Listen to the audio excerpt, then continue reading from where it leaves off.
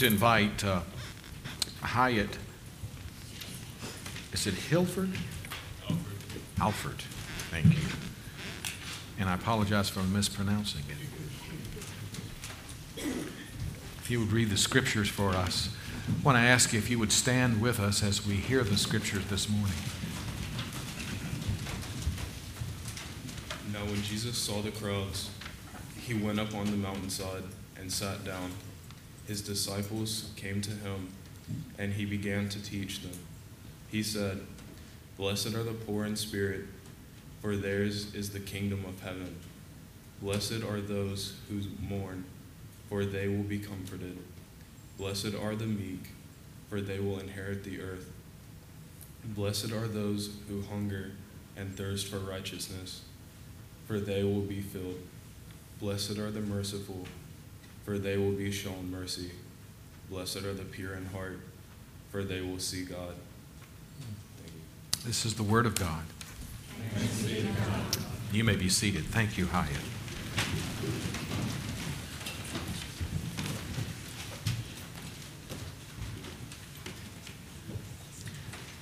Though you would not know it, if you were to go to Washington, D.C. this morning and you were to take a tour of a courtroom that is housing the Supreme Court of our land, you would see in that particular building something that many people have forgotten and most people don't even recognize is there, blazoned and ensconced in the marble of that building. It is called the Ten Commandments.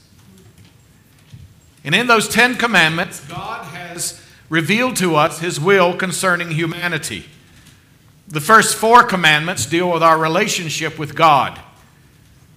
The last 6 deal with how we should treat one another. And so when you think of those commandments, they're not suggestions, they are expectations that God laid out for all of creation.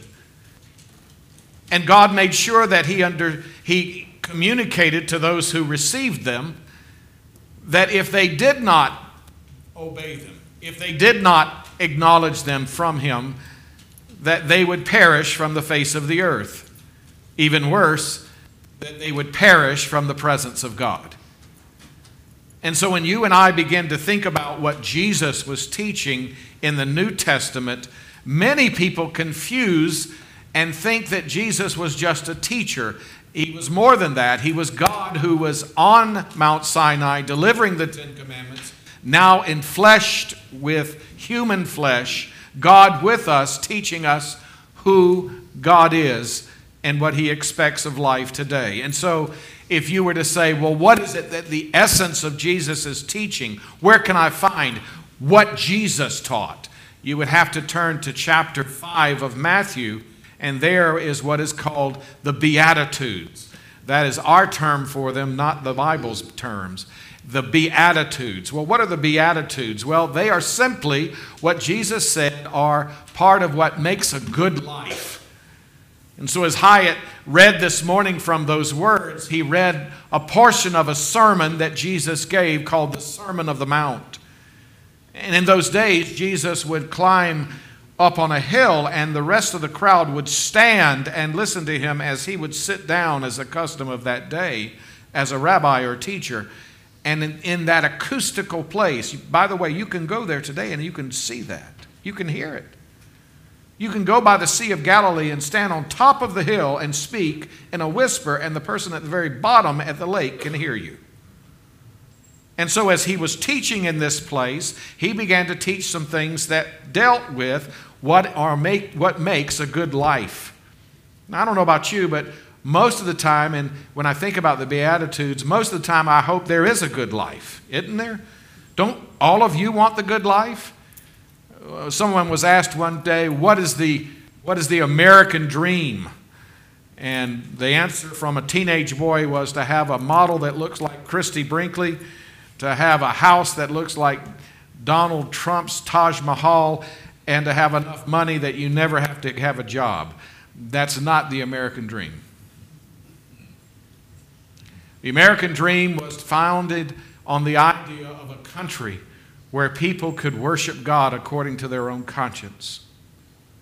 where they could come and have the freedom of worship, the freedom to assemble, the freedom to speak publicly without the concern of being locked up or imprisoned, as some people are even today done in China, in India, and other places in the world. And so when you and I begin to think about this teaching of Jesus, Jesus wanted you to understand what makes a good life. Do you know? Do you even care? It is for that reason we come to this part where Jesus said, "Blessed are the pure in heart." Well, what did he mean by that? It just so happens that it's Valentine's month. Did you get your Valentine out? I want you to know I made sure I put it on Facebook that my Valentine said she was going to be my Valentine. I wanted everyone to know. And so when we think of a pure heart, or we think of a heart, we think of love, don't we? It's a natural thing. But that particular phrase, pure in heart, is what really trips us up, because we think of love, and yes, we are directed by the Scriptures to love God with all of our heart, our soul, our mind, our strength. We're to do that every day. That's why we were created, to love God. But love, as we understand it here in Jesus' teaching, a pure heart, is not just emotional love. It is also dealing with our will, our purpose. In other words, it's not something we feel ushy and gushy about. I know some of you young men probably have a cute little honey that you've been having your eye on, and you thought to yourself, if she only liked me, then my life would be perfect, right? You're not answering. That tells me you know exactly what I'm saying. Well, I want you to know, as much as you want someone to love like that in your life, the real issue of the human heart is that we were created to love God, not just emotionally. We were created to love Him in our will of choice of what we choose to do with our life. More importantly, the purpose that we have in living. And thirdly, that this heart issue is that we also are to love God with our mind, our intellect, our activity. What we spend our time reading, what we spend our time watching, what we spend our time elevating our thoughts in, has a very big part of what it means to love God. And so when we read things or spend our time on reading things that don't elevate those thoughts, then we're really not loving God, we're loving ourselves. And we're seeking something different than God. And so when Jesus says that blessed are those who have a pure heart, he speaks of, yes, love, but more than that, he speaks of something that's pure. Well, what does that mean, pure? Well, it deals with the fact that something that's not dirty. It's clean. I remember growing up in South Carolina, we had to take a bath on Saturday night, whether we needed it or not, in order to make sure we were squeaky clean when we went to church on Sunday. Thank God some of us did that. The most amazing thing about being pure is that it has something to do with being clean, but not on the outside. It's something on the inside. Are you clean on the inside? That's the question. And yet Jesus said, blessed are those who are cleaned on the inside. And he's using what is called in the English a metaphor, a way of life where we are walking in clean, free from wrong, doing what's right, and that our conscience is clean, our faith is pure, our love is sincere. And so when we begin to dig into the words, blessed are the pure in heart, we begin to uncover something that Jesus is teaching us about the good life. And that is the good life. The good life comes when your heart properly loves what is created to be loved and adored with your heart, mind, soul, and strength. And there's no guilt involved. As if something could be discovered that you would be ashamed of. That's what you think about when you first read these words. The most amazing thing is this is not what Jesus is teaching. The Ten Commandments teach us that. Remember the first one? You shall have no other gods before me. You shall not worship idols. You shall not take my name in vain. Remember? Those condemn us, don't they? Because anyone here knows they haven't loved God in the sense of worshiped Him alone. They have probably made idols, meaning they have not worshiped God in the way that He truly is and has revealed Himself to be. Well, then what does Jesus mean? Blessed are the pure in heart. Well, interestingly enough, He's speaking about that place where we are free from the adulteration of having a mixture of an allegiance. What do I mean by that? Well, there are reasons people worship God. There are reasons people come to church. There are reasons people may read the Bible or even pray. But one of the things Jesus saw as He was teaching was that when people came to Him, they did not come with the genuine motivation that He had come to satisfy. Many people sought Him because He healed people. And they went out of their way with their sickness to come to Jesus so that Jesus would heal them. And when He healed them, they went home whole, but not whole in their heart. They only wanted to use Jesus for their own gain. It seems like religion has always been like that in some ways. And so when you think about coming to Christ, when you think about approaching God, there is a danger that you and I have that we will come with mixed motives. You see this teaching in other places in the Gospel of Matthew, where in Matthew you find the phrase that really is quite powerful, and Jesus talks about it in Matthew 6, that no one can serve two masters. Either you will hate one or love the other, or you will be devoted to one and you will despise the other. And so you cannot serve both God and money or mammon. You can't. You'll love one and hate the other. He goes on in verse 7, and he says, there's a narrow way and a broad way. He says, enter through the narrow gate, for the wide is the gate and broad is the road that leads to destruction, and many enter through it. In other words, to come to Christ, to come to God, there is one way, it's narrow. But most people think that they can go a different way, this broad way, and it leads to death. You hear it? The third phrase there is from Matthew. It's in chapter 7, verse 21. And Jesus said, many will say to me, Lord, Lord. But not everyone who says, Lord, Lord, will enter the kingdom of heaven, but only the one who does the will of my Father in heaven. And you say, well, wait a minute. What's the will of my Father in heaven? What's the will of God? Well, John's gospel tells us that in the 6th chapter. The will of God is that you believe in God and the one that He has sent, Jesus Christ. That's the will of God. And yet when you and I begin to think of this, we begin to think, well then, why don't I believe? It's because I don't have a pure heart. My heart needs to be changed. It needs to be transformed. This is what Jesus was teaching about the good life. You see, when He spoke and He talked about the beginning of the Beatitudes, blessed are the poor in spirit, a person who is poor in spirit recognizes that God is holy and just and true and right.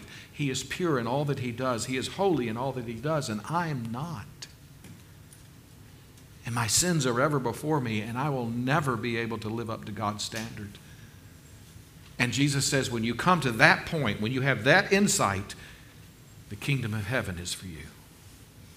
He goes on and he says, blessed are those who mourn, those who not only recognize that they don't live up to God's standard, but they grieve it. They mourn it as if someone has died, and they're going, "Oh, God, help me." Jesus says you'll be comforted. How? By coming to Him. His message was repent and believe in Him. And so by repenting and believing in Him, we find comfort. How? Because we're able to confess our sins before Him, knowing that He went to the cross to pay their penalty for us. When Jesus says, "Blessed are the meek, for they shall inherit the earth," the meek are those who realize they can do nothing to change themselves. They need someone to help them do so. And then blessed are those who hunger and thirst for righteousness. Haven't you wondered why you want to do what's right, but sometimes find it so hard? Jesus says those who hunger and thirst will be satisfied. Why? Because they'll come to Him, and through Him find satisfaction in that hunger and thirst to be right with God. And then we come to this beautiful phrase, merciful. Merciful is not getting what we deserve. Did you know that? I mean, if we were to get what we deserve, we certainly wouldn't deserve to be here in this place of worship, much less in a relationship with God. And yet through Christ, God has been merciful to invite us into His presence and to believe upon His Son. It is that reason then we come to that phrase today, "Blessed are the pure in heart, for they shall see God." Well, what is he talking about? He's talking about that motivation in our lives. And the real question is, what is your motivation? Is your motivation to come to Christ to make others impressed of you? When I was a young boy, growing up in the church like this, I used to sit in the pew and I didn't know Christ. And as I sat in the pew Sunday after Sunday, I'd look around and see people and think, these people are just a bunch of fools. Because they come into a building and they bow their heads and they pray to a God they can't see and they don't know and they can't touch and they're not even sure if He exists, and they just worship Him. And I said, how dumb can you be? And then another thought came in my mind, I'll do the same thing. I'll come to church every Sunday, and I'll sit in the pew, and I'll sing from the hymn books, and I'll do the prayers, and I will make people think that I am so good. And it worked. Man, I had some of the old ladies eating out of my hand. They would come and grab my cheek. Now, this is very South Carolinian. They'd come and grab my cheek and say, "You are such a sweet little boy." And I'd think, baby, if you only knew the truth. But I didn't tell them. You see, I had fooled them. And so my being in worship had nothing to do with seeking Christ. It had everything to seek the approval of others. The same was true in Jesus' day. Many had come for healing or to be impressed that they could be seen with Him or touch Him. So, you know, people do that today. There are some people who come to church because they want to be respectable. There are some people who don't go to church because they want to be respectable. Do you know what their respectability is? They say, well, I'm not going to church because I don't want to be like those hypocrites. And they're already hypocritical. You see, the human heart is a fickle thing, isn't it? We can be so twisted in our affections in such ways that when we come to God, we can come with such mixed motives and miss who God is. Totally miss Him because of our arrogance, our pride, or our selfish ambition. And when Jesus said, "Blessed are the pure in heart," He is speaking about that person who comes to understand something different than just loving God. It's someone who resists the temptation to be religious. If you haven't been around religious people long, you know that religious people love to shine. They love to make themselves known for the applause of others. You know that they also like to whine. When things don't go their way, they always whine. Well, it should be this way. I like it this way. I want it this way. And then there are also the people who recline, meaning they just come and sit in a pew and they think they've done their bit for God and country. And they miss totally what it means to be pure in heart. Well, what does it mean? Well, Soren Kierkegaard in the last generation put it best. He said, if you were to write this in a modern English, it would be, blessed are those with unmixed motives. What? Here's what he wrote. Purity of heart is to will one thing, a call for unmixed motives that seek only the will of God. If you've memorized the Lord's Prayer, which is the prayer Jesus taught us to pray, in that prayer we say, not my will, but thy will be done. We're praying for a pure heart.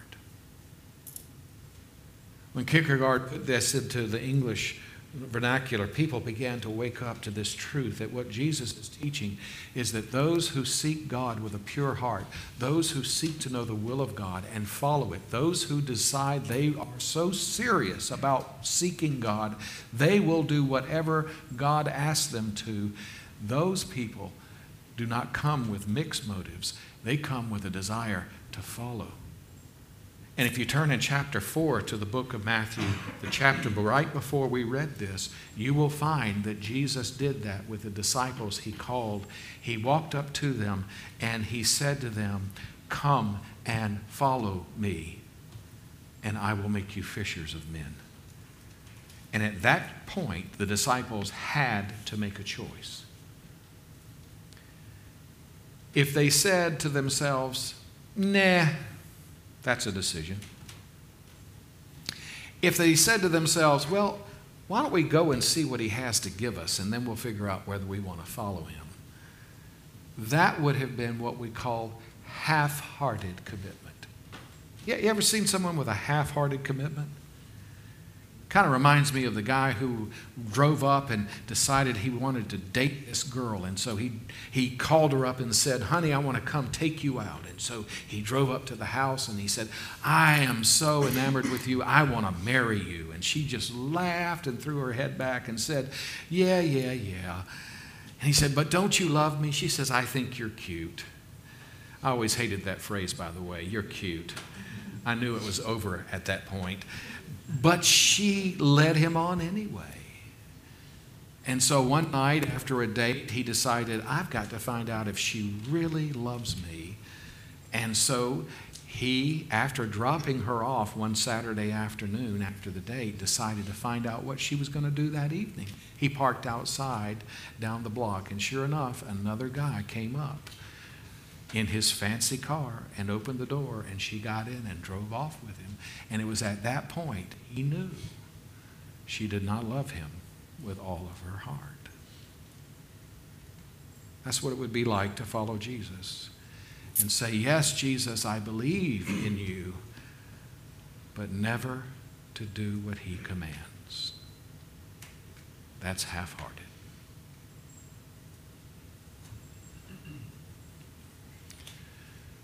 Jesus says, blessed are you who are pure in heart. What does that mean? It means you desire with your mind, with your soul, with your heart, your being, to come to know who God is and to do his will. And the reward? You'll see God. I don't know if you've ever read this passage. It's in Psalms. Psalm 24. Psalm 24. Hear these words. Who can ascend to the hill of the Lord? Who may stand in his holy place? He who has a clean hand and a pure heart, who does not lift his soul up to an idol or swear by what is false.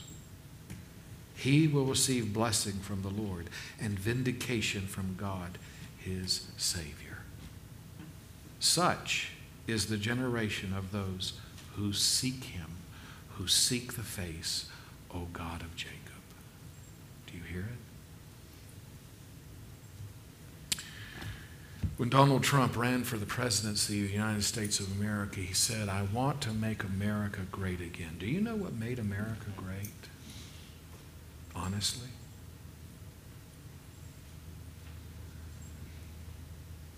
People had a pure heart for God.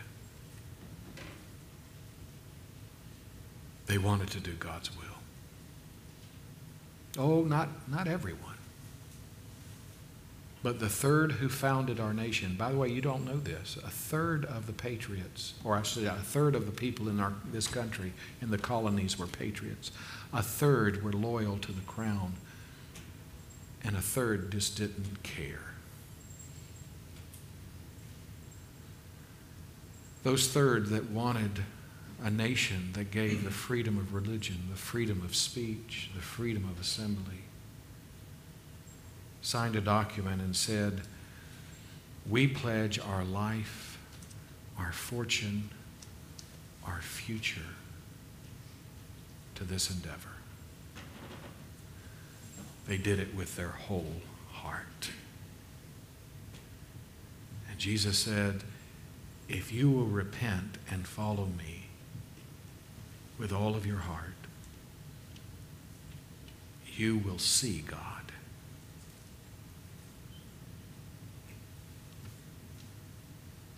Do you think our nation needs God? Would you pray with me? Our Father, as we close our time in prayer, in the Psalm of David, "Create in me a clean heart, O God, and renew my mind and my thinking."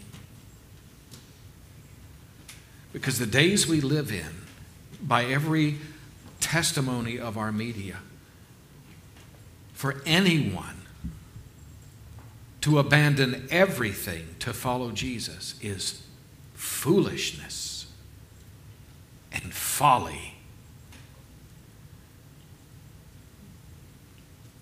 But the scriptures say the one who does so